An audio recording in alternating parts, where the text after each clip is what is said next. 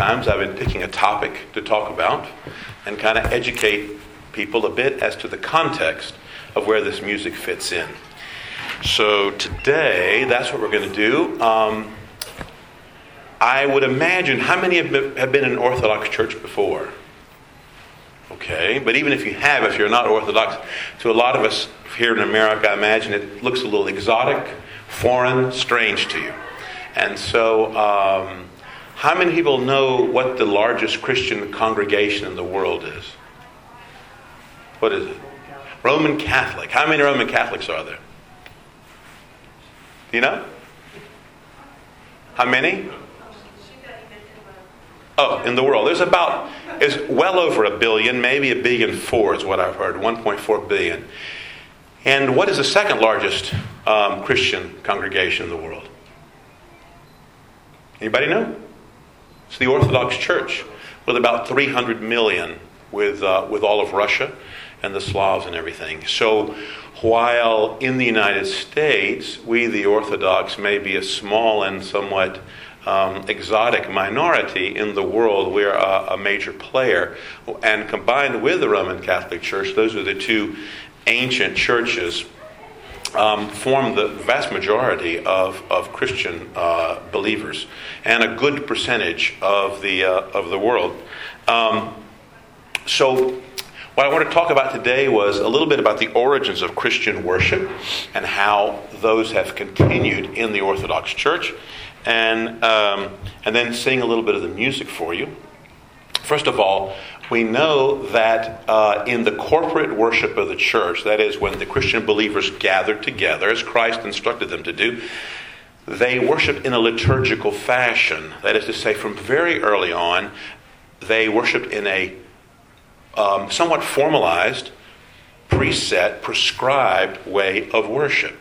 And we have very early documents that were written right alongside the New Testament that tell us this.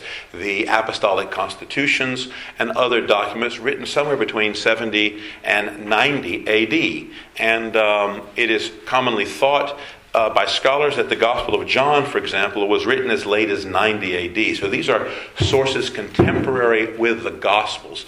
You won't find a lot of description this is probably a little loud, isn't it? Yeah. You won't find a lot of description of liturgy in the Bible itself, but it was going on. Don't forget, at the end of Revelation, what does it say at the end of Revelation, Father? It says, if everything that Christ said and did and taught were written down, the world would not hold all the books. So there was much more going on that was able to be contained in the Scripture itself. I thought that was at the end. Okay, well, John wrote Revelation too, so there you go. Anyway, sorry about that. End of John. So these parabiblical texts describe the worship of the church for us. And as I said, it has always been a liturgical form of worship. And in the early church, unlike today, they took their beliefs and their worship very seriously. Worship and belief were thought to be one and the same. There was a Latin phrase which was lex orandi, lex credendi, which means the rule of prayer is the rule of belief, or the rule of faith, meaning as you worship, so you believe. Today I think we're sort of like, I don't care what you believe in, just believe in something, because there's so little faith. But back then, everyone believed. It was simply a matter of what you believe in, whether it be pagan or Judaism or any version of other faith. So, worshiping correctly was very important to the Christian church. So the text and the style and everything of worship was of paramount importance to them. They took it very, very seriously. And as you may recall, in the early Christian centuries, Christian theology came in contact with Greek philosophy. Remember, the message of Christ was revealed to the fishermen in Galilee, but it encountered a very philosophically sophisticated Greco-Roman world, which it encountered. And so in the very early on in the 2nd century and beyond, the church fathers and other church figures began to think very seriously about what the truths revealed to the fishermen meant. What does it mean to say that that Christ was God and man? Very, very strange, unusual, never happened before, never happen again. But the incarnation, for example, and began to think about this. So who was the person of Christ? As this developed, so too did certain church hymns that would reflect that truth, because many heresies arose in the ancient church, varying beliefs, which the church had to combat. The other big topic was, what does it mean to have Father, Son, and Holy Spirit? This plurality in unity, the Holy Trinity. So you had various hymns written. And for example, one of those was written by the Emperor Justinian himself. We sing it in every liturgy, Only Begotten Son of God. I have the text here somewhere. Let's see. It's a very theological hymn. It says, Only begotten Son of God, only begotten Son and immortal Word of God, who for our salvation did will to become incarnate of the Holy Theotokos, Mother of God and ever Virgin Mary, who without change became man, was crucified, O Christ our God, trampling down death by death, who are one of the Holy Trinity, glorified with the Father and the Spirit, save us. It's a very theological text. You can see in there are very specific injunctions that were added to combat certain other varying beliefs and heresies that were circulating at the time. And the Emperor Justinian then commanded this hymn to be sung throughout all the churches. See, there was a great belief in unity of faith and in unity of worship. And you will find this throughout the Orthodox world even today. Go to any Orthodox church on a Sunday morning, whether it be in Russia, Greece, Serbia, the Middle East. And by the way, you should know that the entire Middle East was Christian before the Muslims came.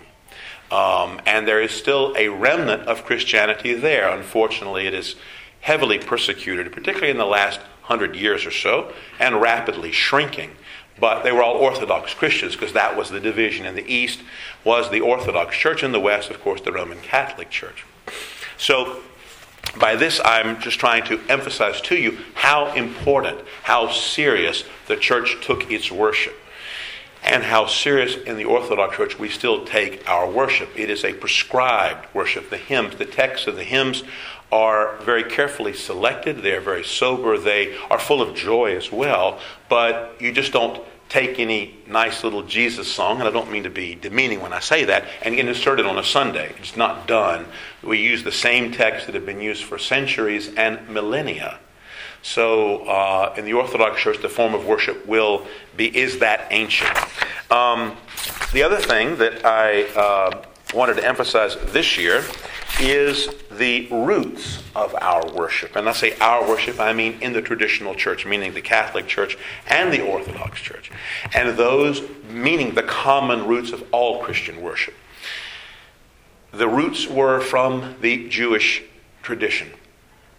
Initially, when the Jews built the temple in Jerusalem, they had temple sacrifice, ritualistic sacrifice.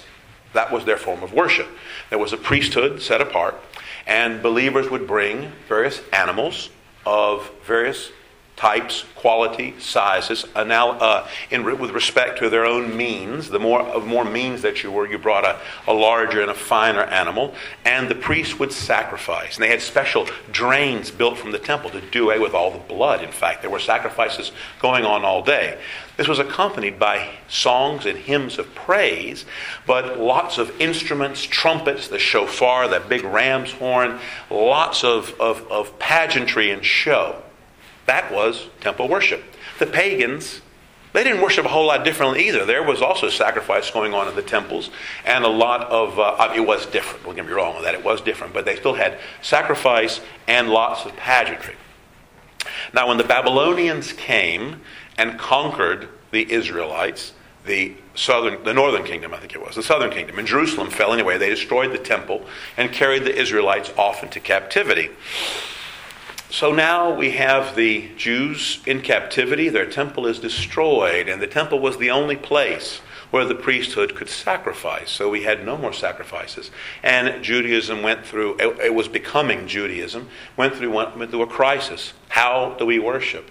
They formed what they call the synagogue, which we're familiar with today. Synagogue is a Greek word, synagogi, from avo, and syn, which means to come together, gather together. It is the assembly of the believers. Its worship is very, very different from the temple. And as I begin to describe its worship to you, I think you will see immediately how Christian worship, even in Protestant churches today, Catholic, Orthodox, resembles that. That is its parent. In synagogue worship, you had a series of prayers, hymn singing, primarily from the Psalms, scripture readings, and exposition of scripture, meaning sermons or talking about it. That was an entirely new form of worship. It was not that did not exist in the temple, this didactic element, nor did it exist in pagan worship. It was entirely new. There was a certain informality as well to the synagogue. You had the rising of the rabbinic class. The priesthood was almost done with. When they went back to Jerusalem and came again, they built the second temple, so the priesthood had its last hurrah, if you will, in sacrifice. And when finally the Emperor Tiberius in 70 AD destroyed the temple in Jerusalem for good, there was no more animal sacrifice, no more ritualistic priesthood to this very day. And so the Jews have since worshipped in synagogues. Now the early Christians were all Jews, and they continued in their Judaism. In fact, Christ, and it's in the Bible, was preaching in the synagogues and in the temple. Because in the synagogue, anyone could get up, not anyone necessarily, but would get up and could speak on the scripture passage and preach, and Christ did. And we know this from the scripture. The early Jewish Christians continued to go to the synagogues and to the temple until such time, actually, as there became a few too many of them, and they became a threat to the established rabbinic tradition, and then they were no longer welcome. But by that time, there were enough Gentile converts to Christianity that did not have Jewish roots that the two faiths really separated from each other. Okay? Now, what were the characteristics of the synagogue worship that were maintained in the Christian church for 1,500 years? But in the West, it slowly moved away from, in certain respects, but in the East, we retained. First of all, in the temple worship, as I said, they had lots of instruments. You can read this throughout the Old Testament. It describes temple worship and all the instruments they used. There were lyres, there was trumpets, there were drums, zithers, and many other instruments. In the synagogue, there were no instruments. It was only the human voice. And as opposed to big, elaborate song settings, there was chant. And it was monophonic chant. Monophonic means one melodic line. It wasn't harmonized. There weren't multiple melodies on top of each other. That did not enter into Christian worship until Renaissance time, when in the West polyphony was introduced. And we have Scarlatti and Palestrina, which saved polyphony in the West, because the bishops of the Catholic Church initially forbade polyphony.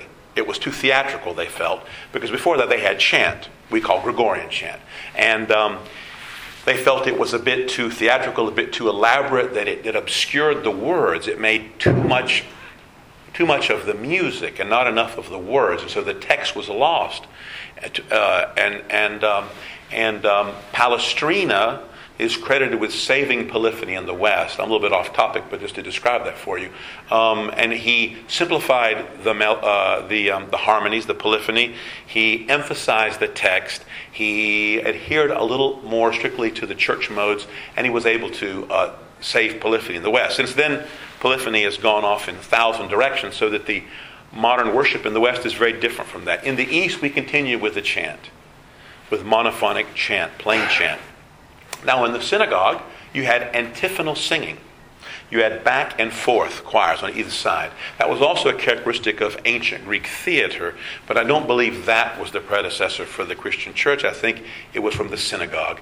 And so This gave variety to the service, and in a country like Greece today, you'll have right and left choirs. Russia, the same thing. You won't see a lot of that here. If you come to Orthodox Church here in North America, our worship style is a little bit unique and, dare I say, untraditional for the Orthodox Church, because it has adapted multiple elements of worship on this continent, sort of in imitation of our Protestant brethren, in a way to adapt themselves. But throughout the rest of the world, it's still done this way. So you have antiphonal singing. How would that be? You would sing a psalm, for example, and one side would sing one verse, one side would sing the next verse. And it would go back and forth.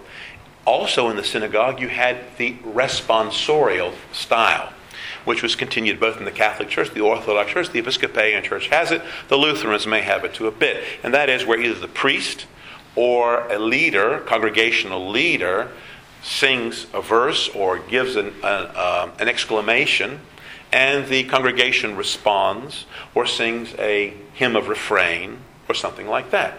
So, for example, we have, as we do the liturgy, I can just show you. The liturgy here begins, "Blessed is the kingdom of the Father and the Son and the Holy Spirit." And the people say, "Amen." Amen. That's the simplest and the shortest response. Amen, it's a Hebrew. It means so be it. So be it. The people give their assent. You see, the word liturgy, liturgia, comes from two Greek words, laos, meaning the people, and laos, we have like the word laity in English, comes from laos, and ergo. Ergo means work. We have ergonomics, ergometer, right? So laos, ergo, liturgia, the work of the people. It's the people and the leader in combination who form the Christian body and who do the worship together. So the people have to assent, you see. Another common response, a simple one, is Kyrie eleison, Lord have mercy. And you'll hear that. They even say Kyrie eleison in the Latin Church. And they also say Christe eleison, Christ have mercy. And so the priest will then comes out and gives a series of invocations for the peace of the world and for, grace from above. Let us pray to the Lord. And the people say Kyrie eleison, responds the choir. And that's how we have it. Then you come along to the first set of what's called antiphons.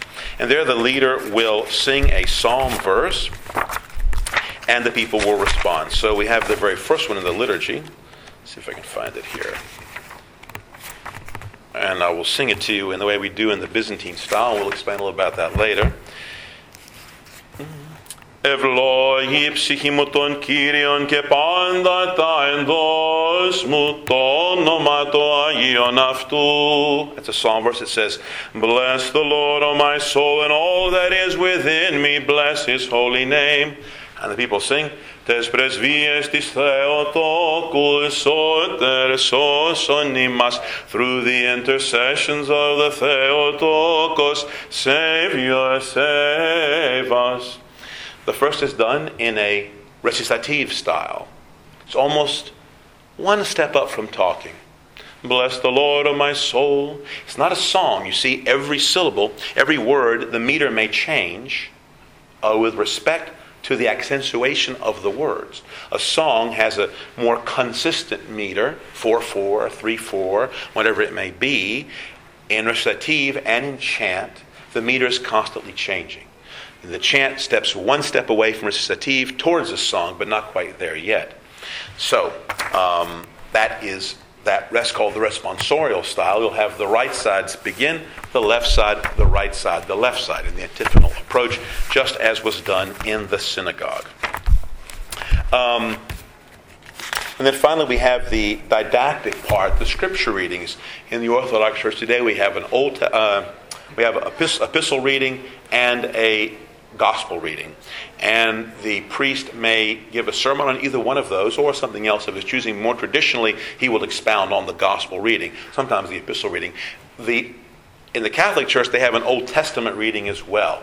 And that practice has not been maintained in the Orthodox Church, except in certain services in Vespers, where we'll read, and of course in other services, we'll read from the Old Testament. Let's see. So, why chant then?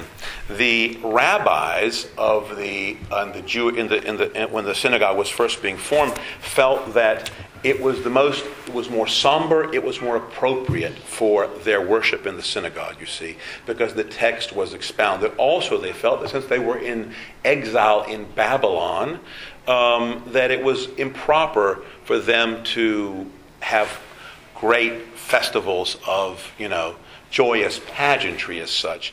In the Christian church, we find ourselves in an intermediate position. We do have the good news, the redemption of the world through the salvific work of Jesus Christ, and the inauguration, as it were, of the kingdom of heaven, and yet the kingdom has not been fully realized. So we both sort of have one foot in the joy of the kingdom and one foot on this earth, and its imperfections and its struggle. So therefore, while there are many joyous hymns, we still worship and live in a more somber style because each of us, both individually and as in a corporate body, are still working out our salvation and struggling against the powers that prevail in this world. That's the whole idea of that. Also in the Christian church, the fathers said that since God became man in Christ, the divine incarnation, that the human voice now becomes sanctified, as does the human body, and that is the only appropriate instrument with which to worship God. If you think about it, it makes sense, because instruments themselves, instrumental music, is a purely abstract form. It's an abstraction. It's not just like abstract painting. You hear certain keys, certain modes, say a minor or whatever, and you say, that sounds sad, and that sounds happy. That's about as far as you can get with it. Otherwise, instrumental music really is purely abstract. Here we're involved in what is called rational worship. One of the hymns of the church says, we offer to thee an evening hymn and rational worship as we praise God with our hearts but also our minds. And so therefore it is the text, the Word of God, which we promote in the church. So with that as a background, I wanted to sing a few other pieces for you. One of the most ancient hymns of the church is the Fos Ilaron, which is a hymn which means, O gladsome light. It is sung at Vespers. You see, the other services of the church all fit into the daily schedule of literally the passage of the sun, the night, and the day. The reckoning of a day in the Orthodox Church is, again, exactly as it is in the Jewish faith. That is to say, from Genesis. Genesis says, and God made what first? Day or night? Remember? Genesis says, and God made night, and he made day. Day one. So, to the Jews, when does the Sabbath begin? Who knows? Sundown when? Friday night, exactly. And in the Christian church, the next day liturgically begins with sundown the night before. This cycle of services begins with the Vesper service, which is the evening service, as the sun is setting and they are lighting the lamps. Because in the ancient world, you didn't have light switches to turn on. They had to light oil lamps. And so, in the middle of the Vespers, the priest comes out, has a procession, and we sing this song, O Gladsome Light, and the lamps are lit, and the church becomes brighter. You see, the beautiful thing is the entire church cycle begins with Psalm 103, which is a little summary, if you will, of Genesis. Because as the world is, now the sun's going down, and imagine you're living in the ancient world, there are no street lights, there are no lights outside, just the stars, occasionally a full moon, but when there's no full moon, imagine how dark it is. Darkness really was deeply felt by the ancient people. Just like if you've ever been camping, you feel the darkness very profoundly. And every shadow and every sound you got to be careful. You don't know. If you're camping these days, is that a bear? Go to the North Georgia mountains. There are bears, believe me. But in the ancient world, you never know. Is that an intruder, a bad guy? What is it? A darkness is something to be feared. And who is the light of the world? Christ says, okay? So we begin the cycle of the services with this summary of Genesis as darkness approaches. And there are prayer services throughout the night at various times, at midnight office, then in the morning service. And the morning service is called the Matins in Latin and Orthros in English, and Greek, sorry. And at the end of the Matin service, right before the liturgy starts, if you ever go to a monastery, you'll experience this. As I remember very well when I did it for the first time when I was 25 years old in Greece, and there's a little dome with little slits, the only windows. And so at the end of the Matin service, we sing the doxology, which begins, "Glory to thee who has shown us the light." Δόξα σοι το δείξαντι το φως, δόξα εν υψής της Θεό, και πηγής ειρήνη εν ανθρώπης ευδοκία. Glory to thee who has shown us the light, glory in the highest, and on earth peace and goodwill to men. Plagal of fourth mode. So this is the way, it's a very triumphant hymn. So here I was, Maranatha Suite. They knock, they sound the thing to get out of your, wake up, and you go into the church, 4 o'clock in the morning. Little monks sitting there with a candle, reading the Psalms. They do the Matin service. It's in the dark, and the sun is slowly coming out. And when they got to that point, the priest is using incense. By the way, they used incense in the synagogues too, very ancient practice. And these clouds of incense, and they're singing this hymn, and these rays of sunlight are coming through.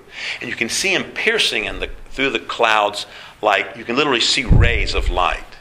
And I hadn't read any of this stuff. Somewhere in my gut, you feel it. You go, my gosh, listen to that. And what's the very next thing we do? Blessed is the kingdom of the Father and the Son of the Holy Spirit, the divine liturgy in which the Eucharist is celebrated.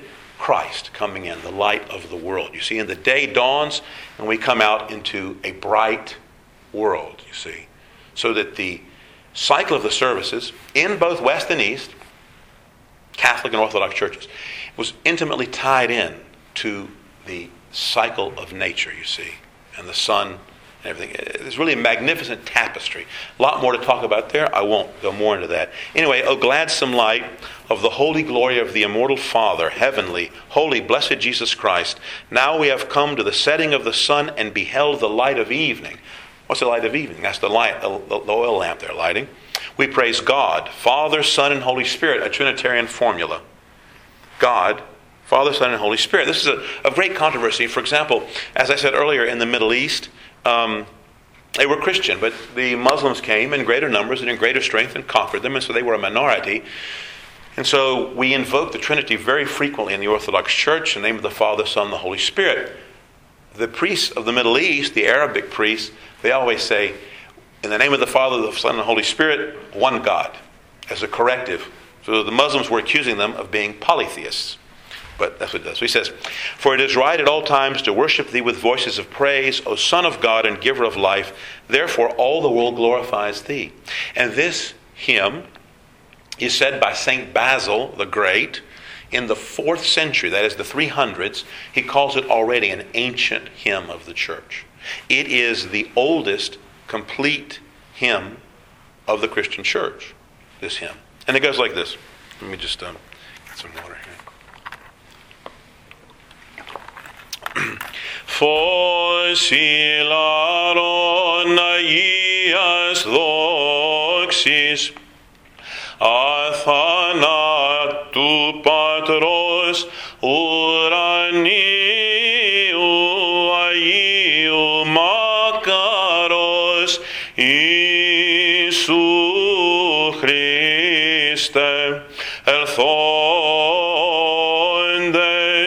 επί την ηλίου δύσιν, ειδώντες φως εσπερινών, υμνούμεν Πατέρα Υιόν και Αγίον Πνεύμα Θεόν, αξιών σε εν πάση καιρής υμνήστε φωνές εσύες Ιε Θεού ζωήν οδηδούς. Dio cosmos se voxasi.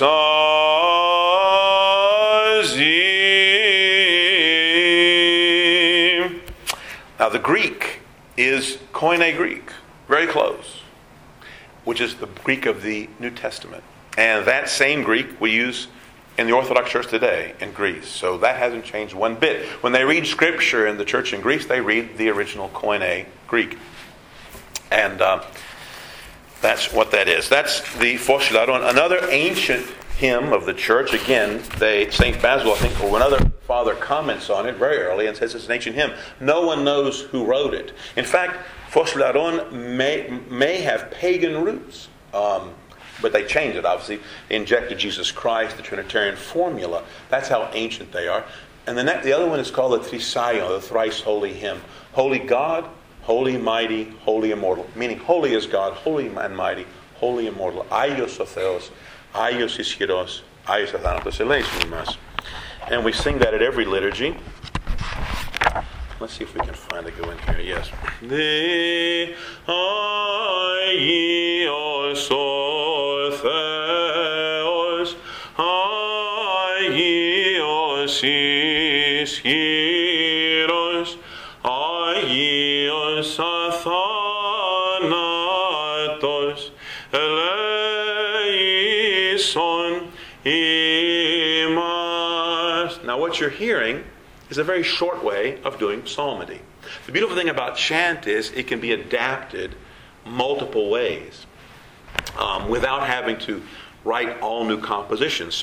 But there are set compositions, but you can also chant if you know the modes. That's another whole topic, what modes are. Anyone who has musical training will certainly have heard of the Dorian, Lydian, Mixolydian, all those ancient modes. Well, we have the ecclesiastical modes in the Orthodox Church as well. And you can chant any text. So, for example, before I expand on Aios o Theos, I'll show you how that works.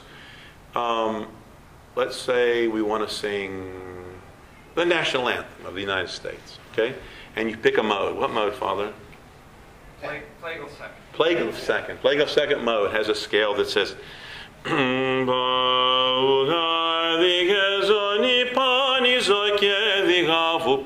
sounds very Middle Eastern to your ears. It is, I guess, but it's one of the church modes. So we'd say oh, say, can you see by the dawn's early light what so proudly we held at the twilight's last gleaming? And go on. Give me another one. What other mode would you like to hear it in? First mode. Ananes. That's in a diatonic scale. It's a minor scale, you'd call it in English. It's a minor scale, so we'd say, by thee, O say, can you see by the dawn's early light what so proudly we hailed at the twilight's last gleaming, whose broad stripes and bright stars, and you can go on like that. We can sing anything. Now, why is that important? Because in Christian worship, there developed a whole system of feast days where we had every day was given over to a certain saint. Okay?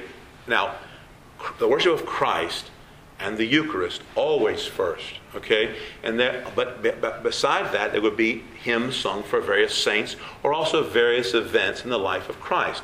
August the 6th, the Transfiguration. December 25th, the birth of Christ, etc., etc., etc. So these books are in a set of books called the Mnenologia, which are 12 volumes, one folio for every month. And there's tons and tons of hymns. If you tried to set them all to music, first off, you would make it rigid and fix it. They would go from here to there. But instead, it's set in a given mode. So you don't have to have specific music necessarily written. You know how to sing modally, you can just sing it. It's a magnificent, flexible, beautiful thing which provides lots of variation. So now, let's go back here. We said, Aios o Theos. And then we can also sing that as an expanded melody. And they do this in great cathedrals of Greece. So we have I'll take it up a little bit higher.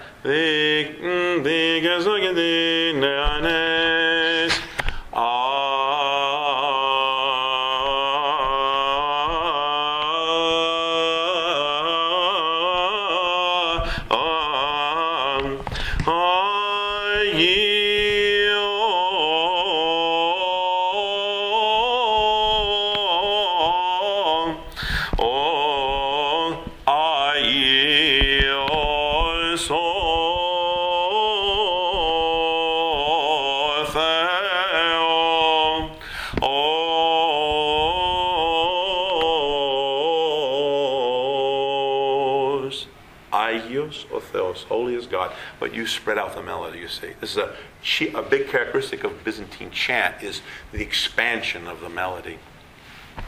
And so we can sing short things, like we did before.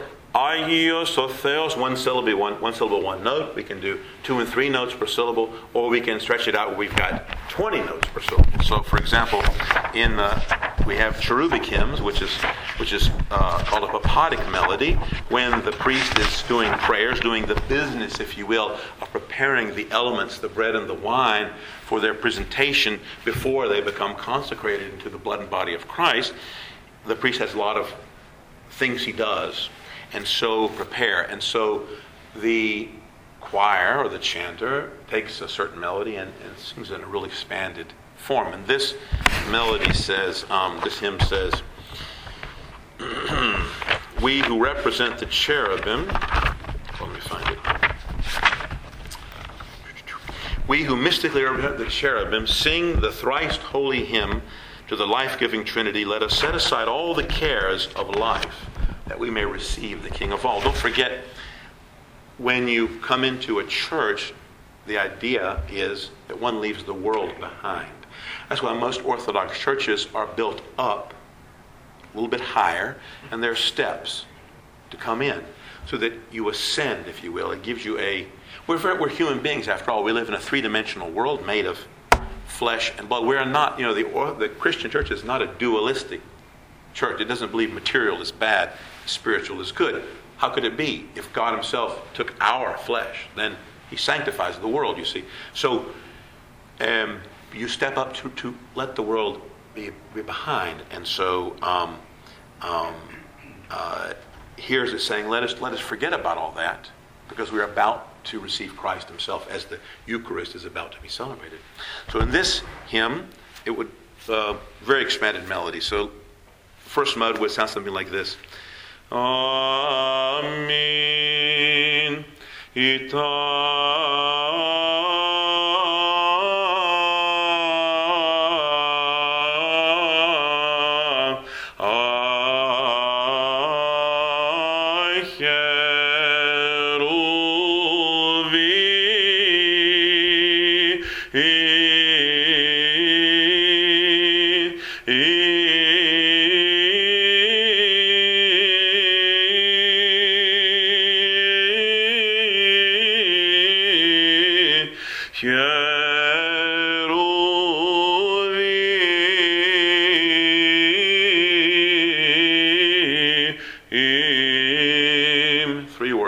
cheruvim, the cherubim is what it says. So that's how, and the hymn goes on like that. And it takes a while so the priest can do his thing, you see. And that's called melismatic singing, where you expand the melody and you have a lot of ups and downs. You see, it's also a way of looking at singing horizontally as opposed to singing vertically. Vertical singing would be, how many of you can read music? Okay, well, if you see a chord, what does a chord look like when you write it down? It's a bunch of notes on top of each other, several notes sounded at the same time. So if you have a series of harmonic progressions like that, it's kind of like singing vertically. This is horizontal singing. So as opposed to embellishing the melody with harmony, we embellish it with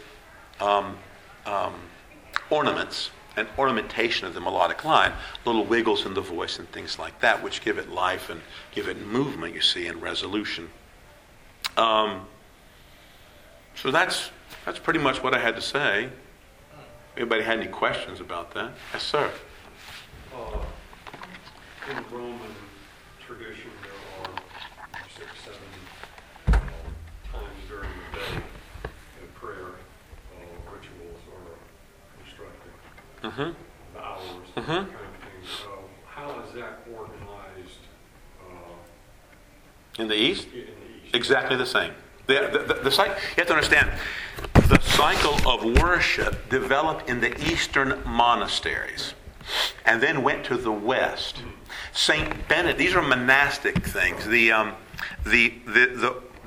hour. See, first off, what I'd like to tell you, I meant to say one thing. Let me come back to a second. The liturgy itself, the Mass, the Eucharist, is separate from these other things. The other things are called the liturgy of the hours. They're called, and they developed in monasteries because the monks prayed around the clock. St. Paul says somewhere, "Adialiptos prosephieste," pray without ceasing. So the monks accomplished this by setting hours throughout the day. Now, what I meant to tell you was, the early Jewish Christians were celebrating the Sabbath in their congregation, but they also had an additional injunction from Christ, which was, do this in remembrance of me. Do the Eucharist, the Lord's Supper. So very soon they began to do that on Sunday. But they still kept the Sabbath. So for example, in the Catholic Christian countries and Orthodox Christian countries, look at the language. Saturday, what is the English word Saturday? It gives a hint as to what that day was dedicated to. Anybody know? Saturn, the god Saturn. And Sunday, S-U-N? To the sun, the star in the sky. How do you say Saturday in Greek? Sábado, Sabbath. How do you say Saturday in Spanish? Sábado. It's the Sabbath. So in these early Christianized countries, at one time clearly, they maintained the Sabbath. How do you say Sunday in Greek? Kyriaki, from Kyrios, the Lord's Day. Or in Spanish? Domingo, the Lord's Day again. So this, and you know this, we have this very early on. In 74 AD, there's a letter, I forget his name, Macarius wrote a letter to somebody, and he says, on the Lord's Day, we do this. In 90 AD, the Apostolic Constitutions, it gives prescriptions exactly. On the Lord's Day, we will celebrate the Eucharist, you see. So what happened was then, as more Gentile Christians came in, the Sabbath celebration began to be not as important, and they brought I meant to tell you this earlier, they brought these two together. The first part of the liturgy, what we call the liturgy of the Word, was responsoral, antiphonal, singing of psalms, scripture readings, and sermon.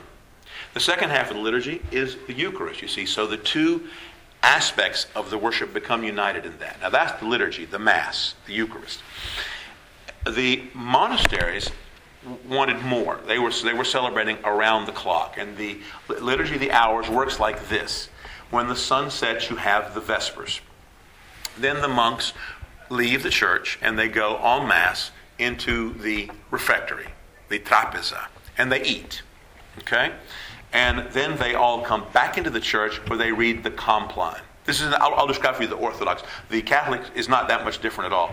They read the Compline, which in Greek is called the apodipno. Apodipno, from the meal, having come from the meal. And they read prayers for sleep, because after the Compline, which would end about 8 o'clock or 8:30, they go and they sleep for a few hours. And then the next service cycle is the Mesonychtion, which is the midnight office. And you would rise at midnight. And then they have the first hour. These are the ancient hours. The Romans had these hours. The Jews had these hours.